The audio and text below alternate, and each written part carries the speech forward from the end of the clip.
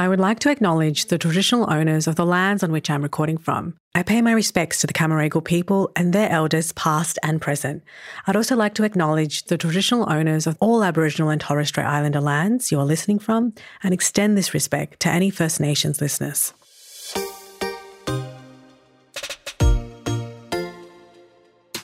That festive season can bring up a lot of feelings, of not just like joy and connection, but unresolved trauma, unspoken expectations, disappointment.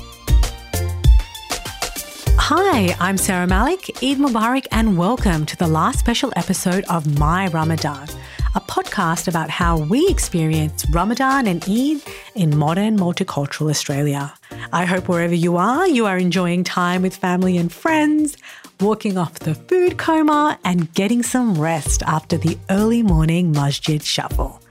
From moon controversies to cash gifts in envelopes, what do your Eid celebrations look like today in Australia? And how can parents make Eid special for their kids when they have to compete with Christmas? In this special episode, we discover what Eid looks like for two mixed culture families, Raidah Shah Idil and Inda Ahmad Zahri. Raidah is a writer and mum of three who joins me remotely from Kuala Lumpur. Inda is also a mum of three, a doctor, and the author of the Ramadan children's book, The Month That Makes the Year. Usually based in Brisbane, today she joins me from Riyadh, Saudi Arabia. Welcome to the show, Raidah and Inda. Thank you, Sarah. Thank you, Sarah. You're both of Malay background, but almost had opposite journeys. Inda, you grew up in Kuala Lumpur and migrated to the West as an adult. And Raidah, you grew up in Sydney and migrated to Kuala Lumpur after you got married. Yep. So Inda, tell me about your Eid growing up. My Eids and Ramadans back in Malaysia were just amazing. They were really lovely. It was a spiritual time of year. And because everybody was in on it, everybody celebrated it, there were concessions made for school and work. People knew that everybody was fasting. And so we'd adjust our schedules accordingly.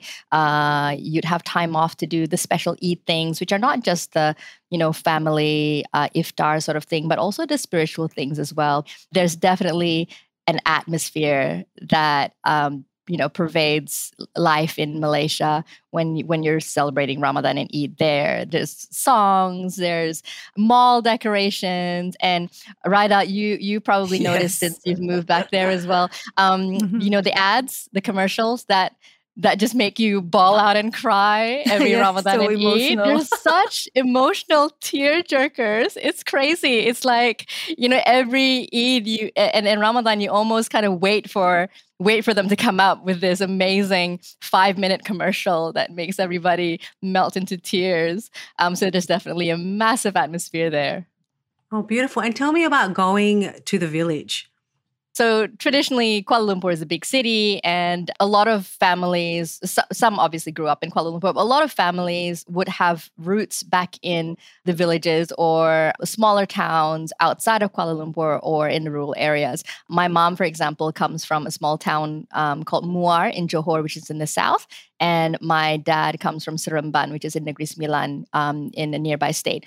Obviously, once you get married, your partner might not come from the same part of Malaysia. So you almost have to take turns like, oh, this year it's my turn and this year is my husband's family's turn. And you kind of do that. It's sort of an unspoken rule that everybody gets a fair share.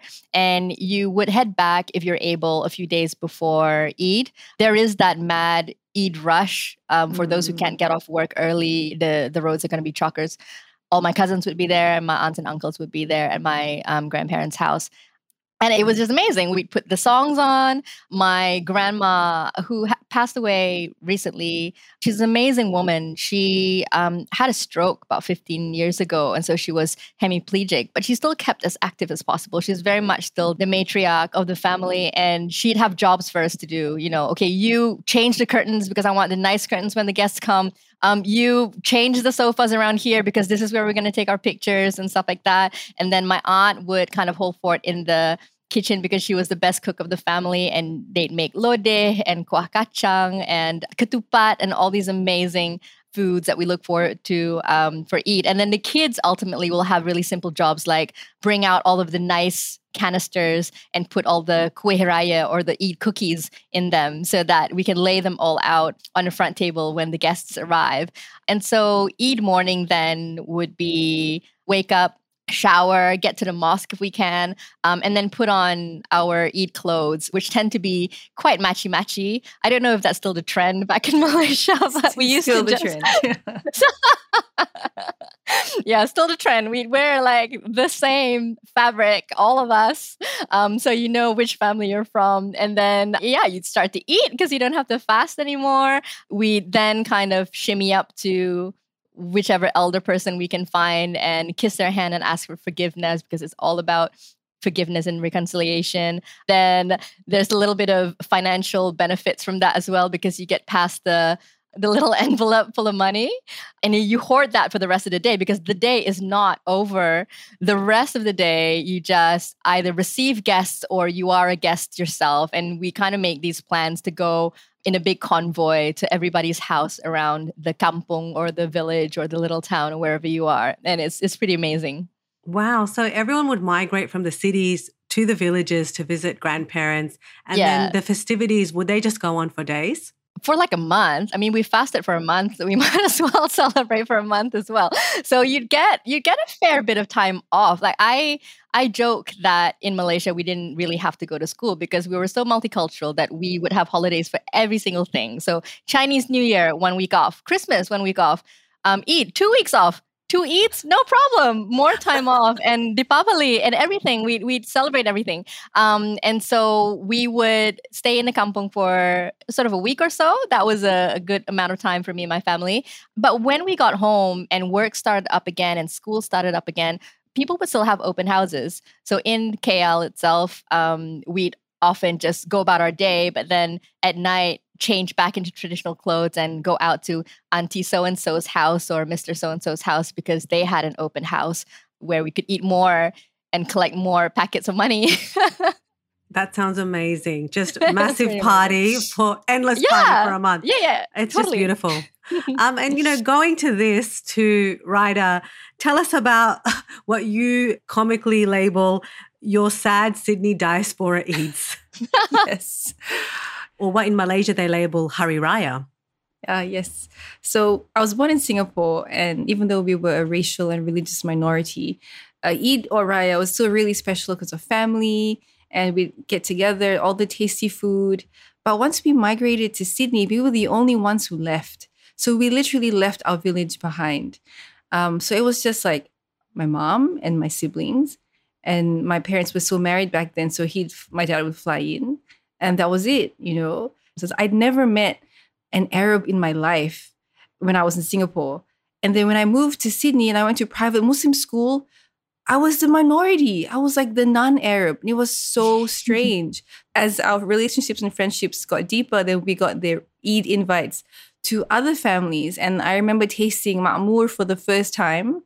Fatima Al-Assad, still a really good friend of mine, her mom and her ma'mur with the pistachio filling and the garlic sauce, like, that's it. I'm like doomed for life. Like, I cannot eat it outside anymore because I've tasted homemade garlic sauce, And I've been on the hunt ever since. And my husband knows anytime I'm mad, just get me garlic sauce. I'll tear up, So, yeah, so I guess our sad diaspora Eids eventually actually became like much happier affairs, but it was never quite the same as flying back to family. Because back when Hari Raya sort of meshed with school holidays, we'd always fly back. And that was when we did get to meet our cousins and our grandmas. And even when I was like in my teens, I remember feeling like, wow, it's so nice that everyone's like really close. But we moved far away and we don't get that.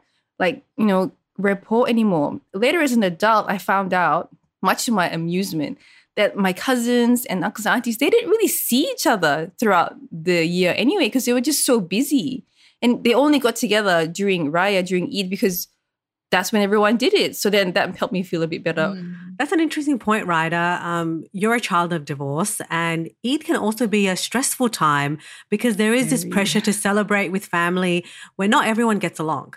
Oh, 100%. When you're a child and Eid is an emotional time and you sort of do visit the elders, and then suddenly the uncles start picking a fight, and it's kind of awkward when the uncle is your dad and it's his brothers he's fighting with, and you're sort of like, oh my gosh, it's so awkward, but we can't go anywhere because we'll get, told off for being rude. So we just like sit there and endure the awkwardness. And so it's an emotional time, like all those Christmas Hallmark movies and drama. We have drama too, like 200%. It's just, in a different form. It's just like people are people, and that festive season can bring up a lot of feelings, of not just like joy and connection, but unresolved trauma, unspoken expectations, disappointment. So maybe that's why those ads were like really emotional, like the ones Inda was talking about, because they always hit on the same beats, like you're in the city now, but don't forget your roots. Your mom is getting older. Don't abandon your things parents. for granted. Exactly. I've never had like Eid movies or media directed towards me. So is there just a whole host of like very saccharine movies and music, Inda, that touches on your heartstrings? There are, what do you call it? Eid songs, which are basically like Christmas jingles. You put them on and you're in the mood instantly. I'm going to start singing some now, but no, I'm not. but also like the dramas, as in like the television dramas where you have like 5 or 6 episodes, and in the lead up to Eid, the whole family sits down and watches it right in the evening, and you want to know what happens at the end, and it's always some kind of moral story at the end. I haven't watched any recently. During my childhood, they were very dramatic and very emotional and very kind of like over the top. But those commercials, yeah, definitely. Though I would watch them when when I was in the UK as a student or even in Australia, and I would still cry watching them on YouTube. But going back to these amazing Eid movies, are there homilies on remembering the Eid spirit, i.e. remembering the Christmas spirit?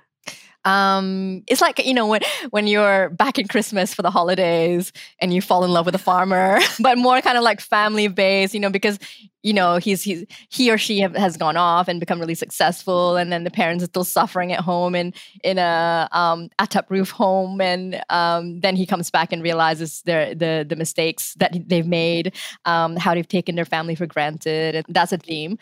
There's always like the mean person who learns their lesson throughout Ramadan and becomes nice by the time Eid rolls in. There seems to be a lot of guilt tripping in these movies. Oh, massive. So much guilt. A massive Asian guilt is next level.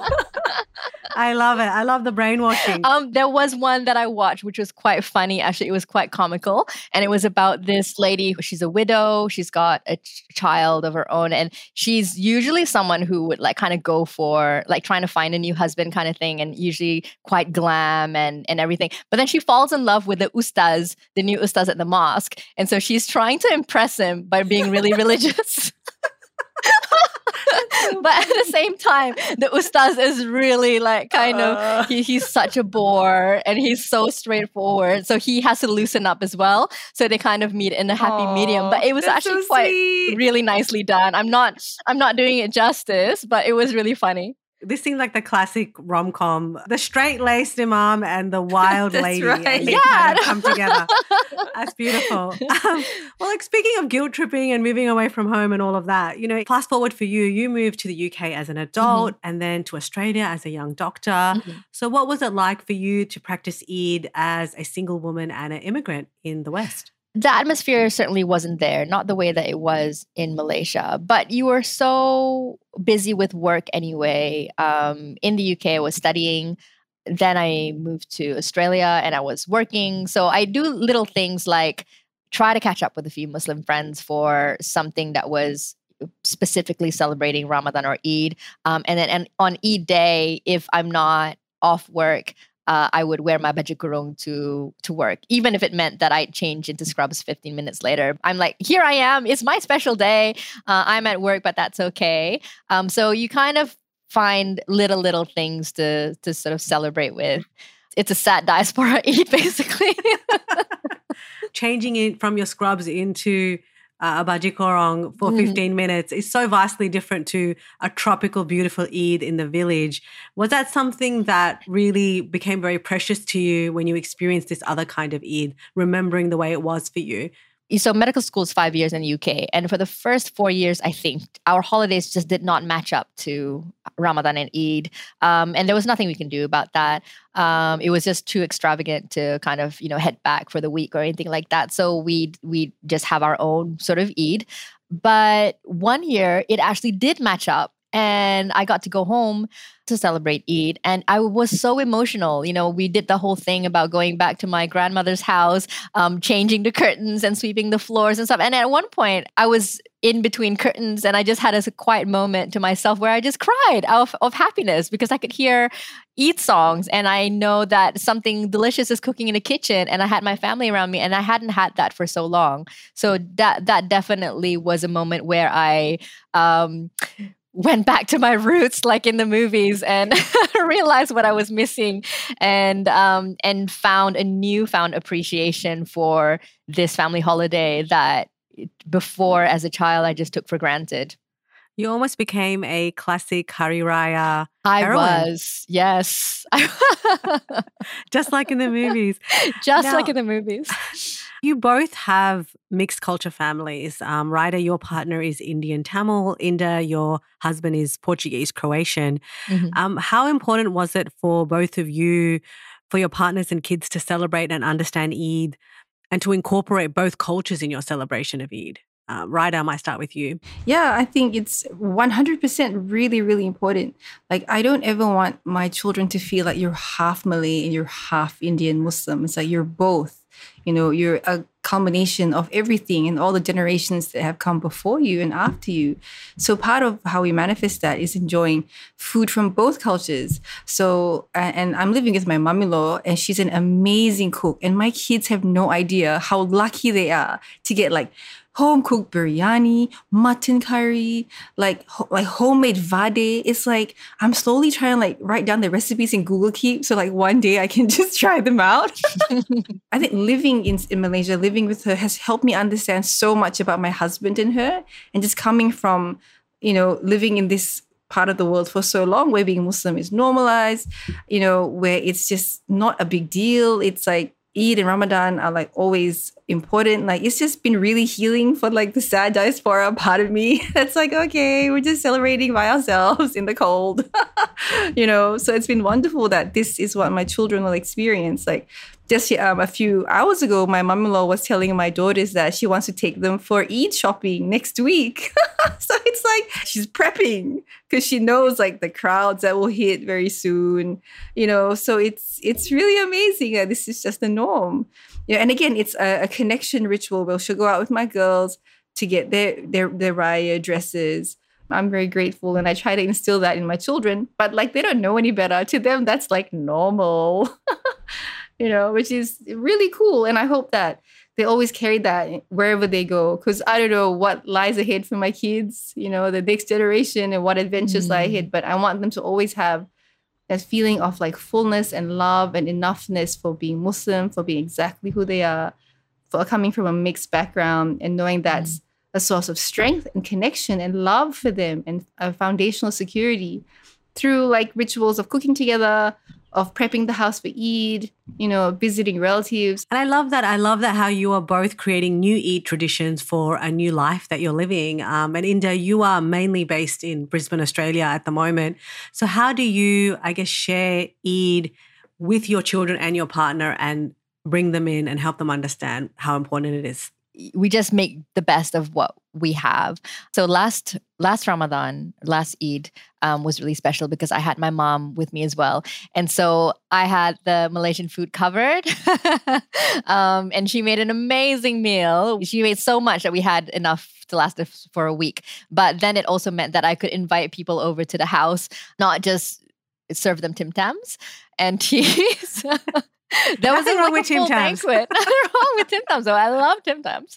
But when you're in a country where your language, your mother tongue is not the norm. Whenever you do get a chance to sit down and talk to people in Malay, it's like a little pocket of sunshine. It's so special. And it's almost like you don't realize how much you missed it until you're in there chatting away, saying things that will not translate in English or will not make sense in English, but it makes sense to you, just to each of you at that moment. So we had a little kind of celebration like that. And then the kids, it made me laugh because I probably said exactly the same thing when I was a kid, but the kids would like come in, sit down and have food with us. And then we're itching to go and play. And so we said, no, we have to take pictures first. So we took a bunch of pictures. And then I heard my daughter say, come on, Eli, let's get out of these clothes and go and play. and that was exactly what my cousins and I would say in hot, sweltering Malaysian weather when we have to wear these nice, crisp new clothes. We just want to go out and play in our shorts and t-shirts. So they went off and did that. And then the rest of the family just kind of sat down and chatted in this kind of soporific postprandial stupor kind of thing. And it was really nice. So they're not going to get the full experience, I guess. Like they won't go house to house demanding money off all our neighbors. But, it was still pretty special in our own way. And also, if I might add, maybe even manageable, because sometimes those big family Eids do get very overwhelming and dramatic, like Raidah was saying. So in the past couple of years, I've been pretty happy with our small little Eids away. My little twin boys are still pretty young. Just as an aside, my mom did eventually bring some Malaysian clothes for them, which were tiny tot size, which is super cute. But before she arrived, I actually reached out to the Malaysians in Brisbane community on Facebook and said, does anybody have toddler baju Melayu so that my sons can celebrate their first Eid ever? Dressed appropriately. And a couple of people put their hand up and I drove across Brisbane and picked up a few costumes that they got to wear that day, which is really, really nice. And also, your partner who's Portuguese, Croatian background, also a doctor, he didn't grow up with Eid. So what does he think of the whole spectacle? It was actually really nice when we started having Ramadans and Eids together because his dad's Portuguese, his mom is Croatian. My husband's best friend growing up and still now and all the way through medical school is a Palestinian Lebanese friend of ours. So he very much knew about Ramadan and Eid as well. The only Eids he's experienced are probably our sad diaspora ones. So I feel like I can't really comment because his impression of Eid would be our watered down impression of Eid. But I definitely love for my whole family to be back home for one of these Eids, inshallah, in the years to come and just see how they react to all of it and how they manage and navigate and survive it. Look, in defense of the sad Sydney diaspora Eids, which are the only ones I've ever experienced, okay? Look, I'm bringing an Australian twist. There's barbecue sausages. Oh, yum. There's the heat. There's scratchy clothes that you take off and then you go for a swim. You watch a movie after you've done all the aunties and the makeup's melted off. And so it has its value, okay? It has its... So we need to go to your house, Sarah. This is what you're saying. Yes, I think we need to just acclimatize to the climate, Yeah. But also the other thing, and you're probably going to bring it up a little bit later about moon controversies. Yeah, I don't know if I'm going to get time off for Eid because I don't know when Eid's going to be. Like I'll say to my boss, listen, and they know I'm fasting and stuff, like, oh, do you reckon I can get like a day off for Eid? What's the operating list like and stuff? And just like, oh, sure, we'll be fine. Next week's pretty light, but what day do you want off? Maybe Tuesday, but maybe Wednesday. When can you tell me? Monday night? I don't know. It's very confusing and it almost seems deceptive because you're trying to tell people, look, I don't actually know when the day is, and they think that you're pulling their leg. Yeah. Because who doesn't know when their cultural celebration is? And was that something that you didn't really grow up with because was there some kind of official announcement? Yes. Oh, for sure. Yeah. So you turn on the TV and then this guy would say, on behalf of the Imams of Malaysia, we have spotted the moon and Eid is going to be this time.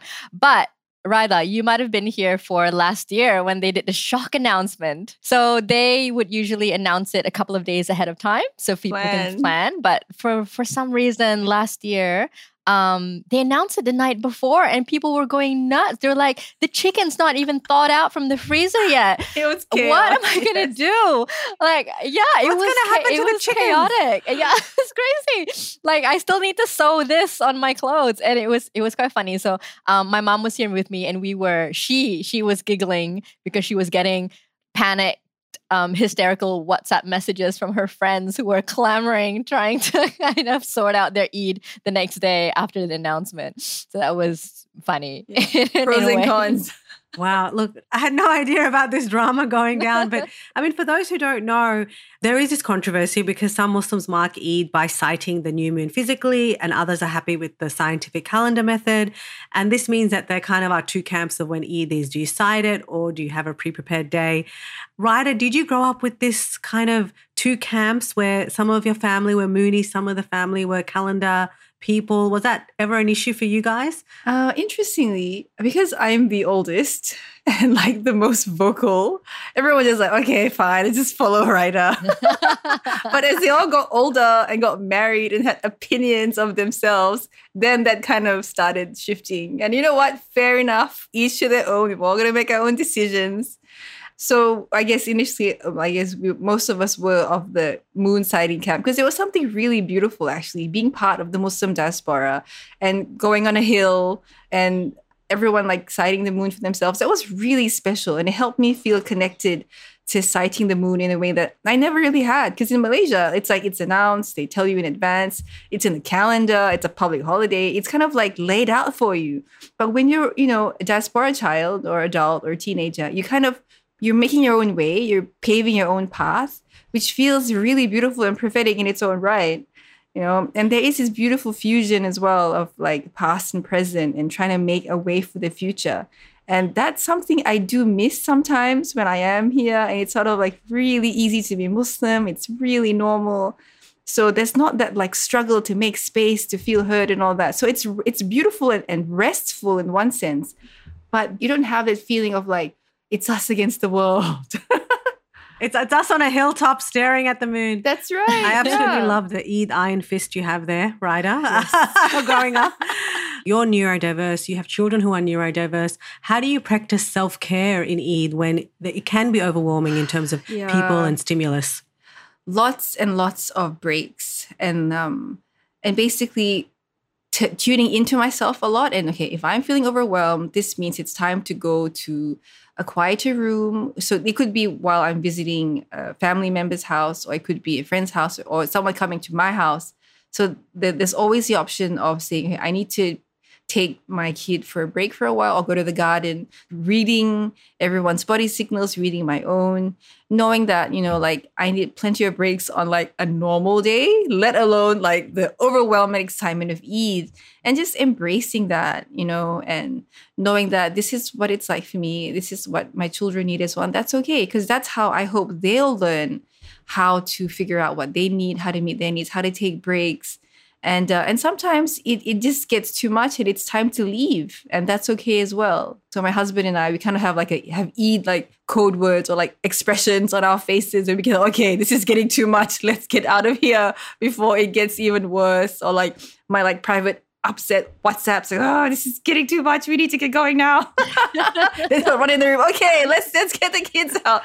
So knowing that we have that code, we have the understanding, while also knowing that because at a certain point, it's just time to go home, guys. It's just getting out of hand, That uncle's getting away too annoying. It's time for us to jet.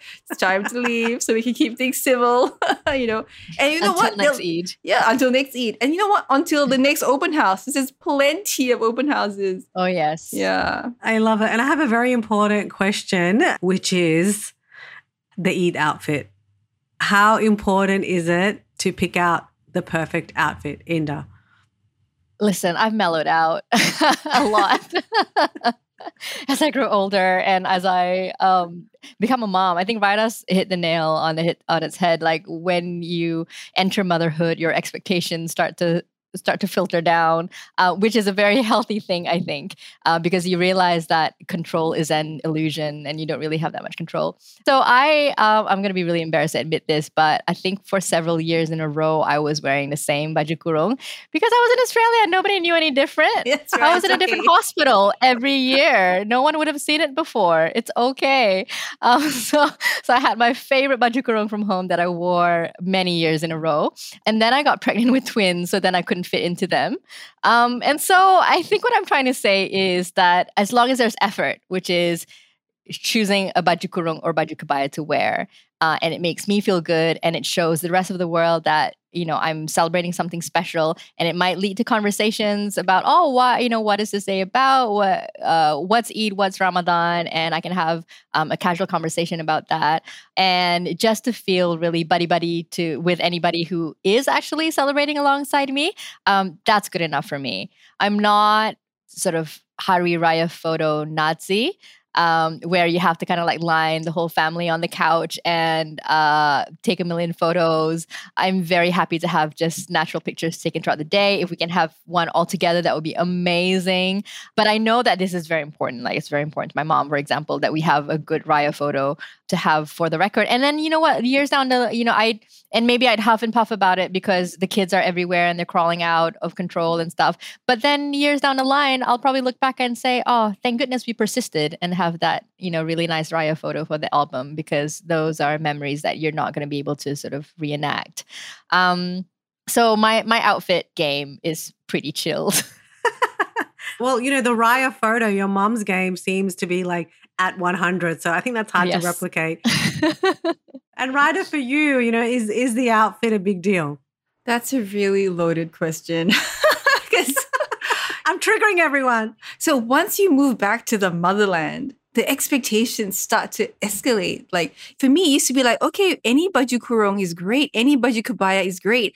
But suddenly you realize there's different grades, there's premium quality, there's tailored, there's sequins. I'm just like, I just want cotton. That's it. Like, seriously. We don't have like the total color matching because my husband is like so opposed to matching completely. I might trick him by like, I'm going to wear this one when I see what he wears. I think that's a fun note to end on. Thank you for being with us, Inda and Raidah. I hope your Eids are full of lots of matchy and delicious food. You're welcome. Thank you, Sarah. Thank you, Inda. Absolutely a pleasure. Thank you so much, Sarah. Eid Mubarak, everyone, and thank you for listening. This is the final episode of My Ramadan. I hope you've enjoyed listening. Hit the follow button in your podcast app and please share or review the podcast if you're enjoying it. This episode was presented by me, Sarah Malik. Our audio engineer is Jeremy Wilmot. Executive producers are Sarah Malik and Caroline Gates. If you want to get in touch, email myramadan@sbs.com.au. You can find My Ramadan in the SBS audio app or at sbs.com.au/audio.